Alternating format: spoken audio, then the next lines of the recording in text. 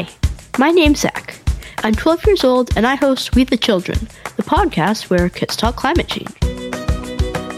Like a lot of kids my age, when I think about the future, I can't help but wonder what kind of world will be waiting for us. Will polar bears still roam the Arctic?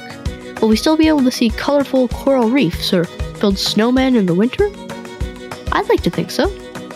That's why I'm trying to learn as much as I can about climate change science, stories, and solutions from some of the world's leading experts, and share what I learned with all of you. Together, we can decide what type of future we want for our planet. Subscribe to We the Children on Spotify, Apple Podcasts, or wherever you get your podcasts, and visit us at wethechildrenpodcast.com. Remember, we, the children, have the power to make a difference.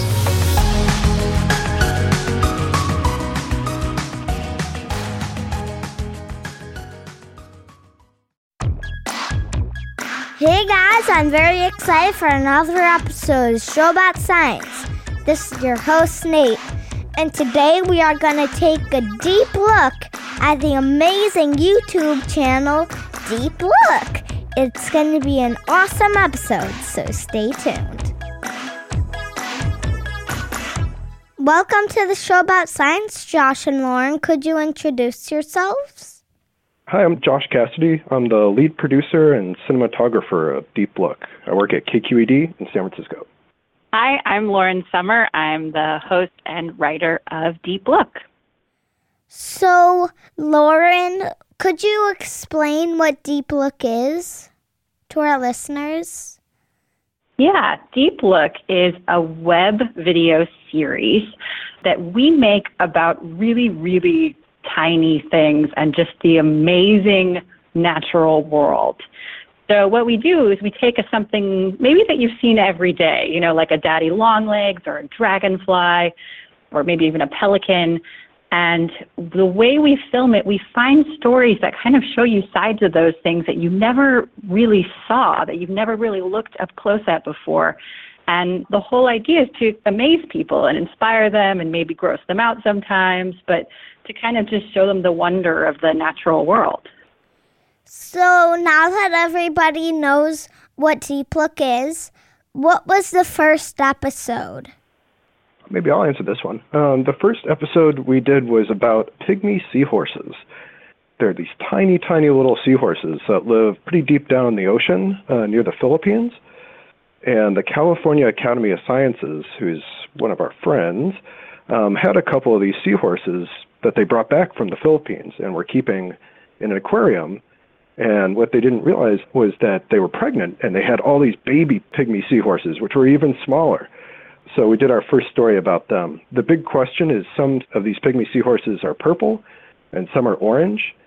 And both of these parents were orange, but all their babies were purple when they came out. So the question was why? That's weird. So could you explain everything about the dragonfly larva episode?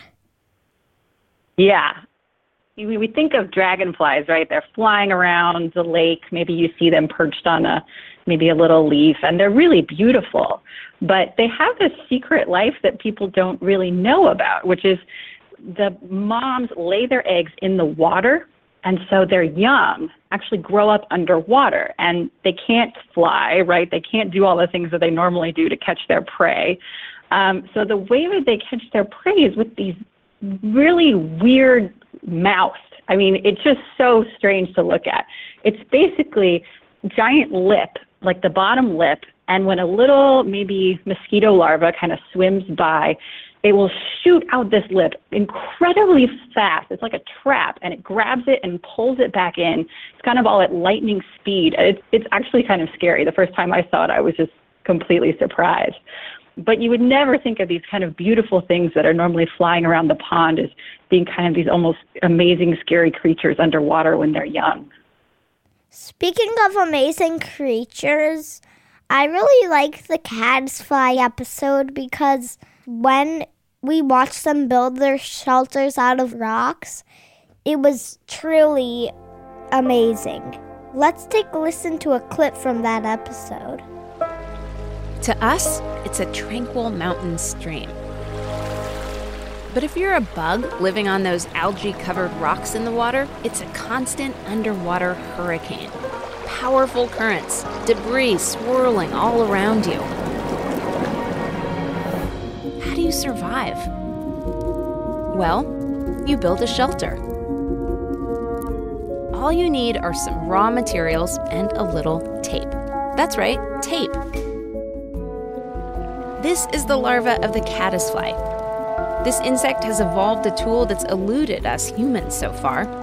Tape that stays sticky underwater.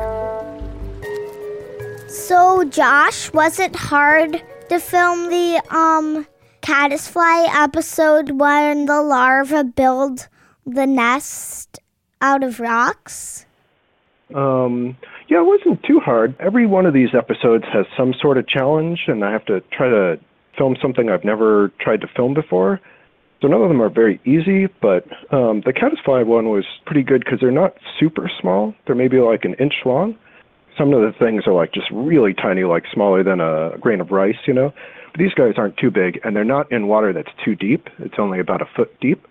And when we went out to the stream, there was an expert who knew exactly where we should go, and we followed her out to the stream. And when you looked in there, it didn't look like there was anything really alive in there, but if you waited for a couple of seconds, you'd see all these little rocks that started to move around. And if you look closely, you realize that's the caddisfly larvae covered in those little rocks, in that little like sort of shell that they make for themselves, that they build out of this like tape that comes out of their mouth, plus whatever rocks and sticks or whatever they can find at the bottom of the creek.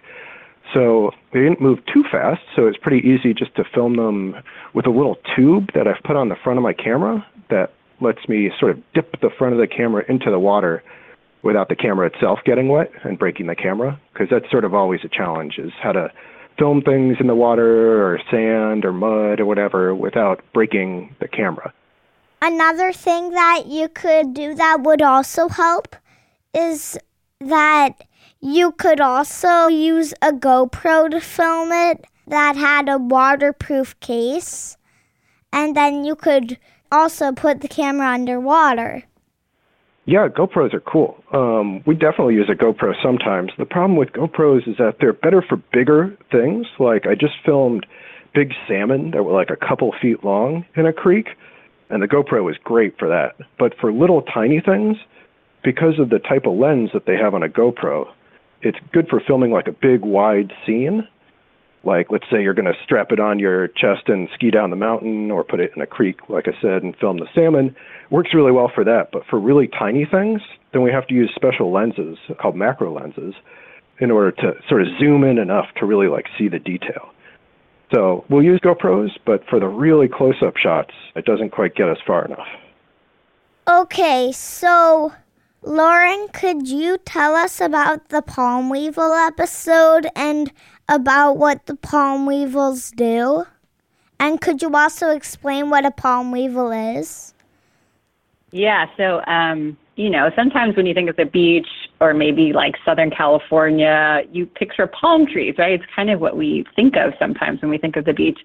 But a lot of those palm trees weren't there originally in Southern California. We brought them in because we thought that they looked nice. And so now there's this palm weevil, which is this kind of amazing-looking bug that is really, really destructive to palm trees. Essentially, it flies from palm tree to palm tree and kind of digs right into the top. It's trying to get to the heart of the palm tree, which is kind of in that bulb part right at the top where all the leaves are, because that's where all the yummy stuff is. And so it kind of bores in there, and it lays its eggs, and then the larvae hatch, and essentially they kind of destroy this palm tree because they're eating all the goodness on the inside, and the tree dies. And so our story was about how these kind of really weird-looking bugs are invading Southern California a little bit and attacking these palm trees as they go along. So at the end of the episode, the guy working on the trees eats a palm weevil larva. Why is that? I know. Did you see that part? Did it gross you out? No. My grandma got grossed out by the palm weevil. I made her watch it. I got a little grossed out too. But apparently it's pretty nutritious if you're willing to eat a bug, of course. So, what was your favorite episode to do?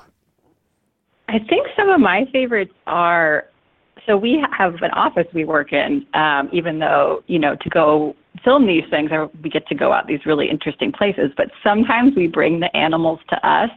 And so there have been a couple times where we did a story about garden snails, and when we also did a different story about caterpillars and why they're so hungry. And so we had them here in the office, and Josh would have these special little areas of an office where we would keep these animals, and we had all these chrysalises when they hatched. I don't know, Josh, was that one of your favorites too? Because it was so neat to kind of just have them here next to us. Yeah. The caterpillars one was also super cool because each type of caterpillar will often like a particular type of plant to eat. So we got the plants, and we were growing those with lights, and then we brought in the caterpillars, and then we could watch them eat, and then eventually they stopped moving and turned into chrysalis, and then they popped out of that and became butterflies, and we got to watch the whole thing happen, like, right in front of the camera. It took a long time, took like weeks, but I think it was worth it in the end. It was really fun to watch. I'm going to watch that episode next. So, how can listeners watch Deep Look? If you want to find Deep Look, you can go to YouTube and search for Deep Look, or go to kqed.org/Deep Look. Nate, how did you find out about Deep Look? I was just looking for new videos on YouTube to watch when I watched the Johansson slime mold episode, and then I clicked the link to Deep Look and started watching all the Deep Look episodes. Cool. Well, we'll definitely have to thank Joe for that. Well, we're glad to have you as a fan. Thank you for being on the show. Thank you for having us. Thanks. It was a lot of fun. You're welcome. There you have it, folks. The show about science is complete. Dad, you can shut the recording off. Hi, my name's Zach. I'm 12 years old, and I host We the Children, the podcast where kids talk climate change. Like a lot of kids my age, when I think about the future, I can't help but wonder what kind of world will be waiting for us. Will polar bears still roam the Arctic? Will we still be able to see colorful coral reefs or build snowmen in the winter? I'd like to think so. That's why I'm trying to learn as much as I can about climate change science, stories, and solutions from some of the world's leading experts, and share what I learned with all of you. Together, we can decide what type of future we want for our planet. Subscribe to We the Children on Spotify, Apple Podcasts, or wherever you get your podcasts, and visit us at wethechildrenpodcast.com. Remember, we, the children, have the power to make a difference.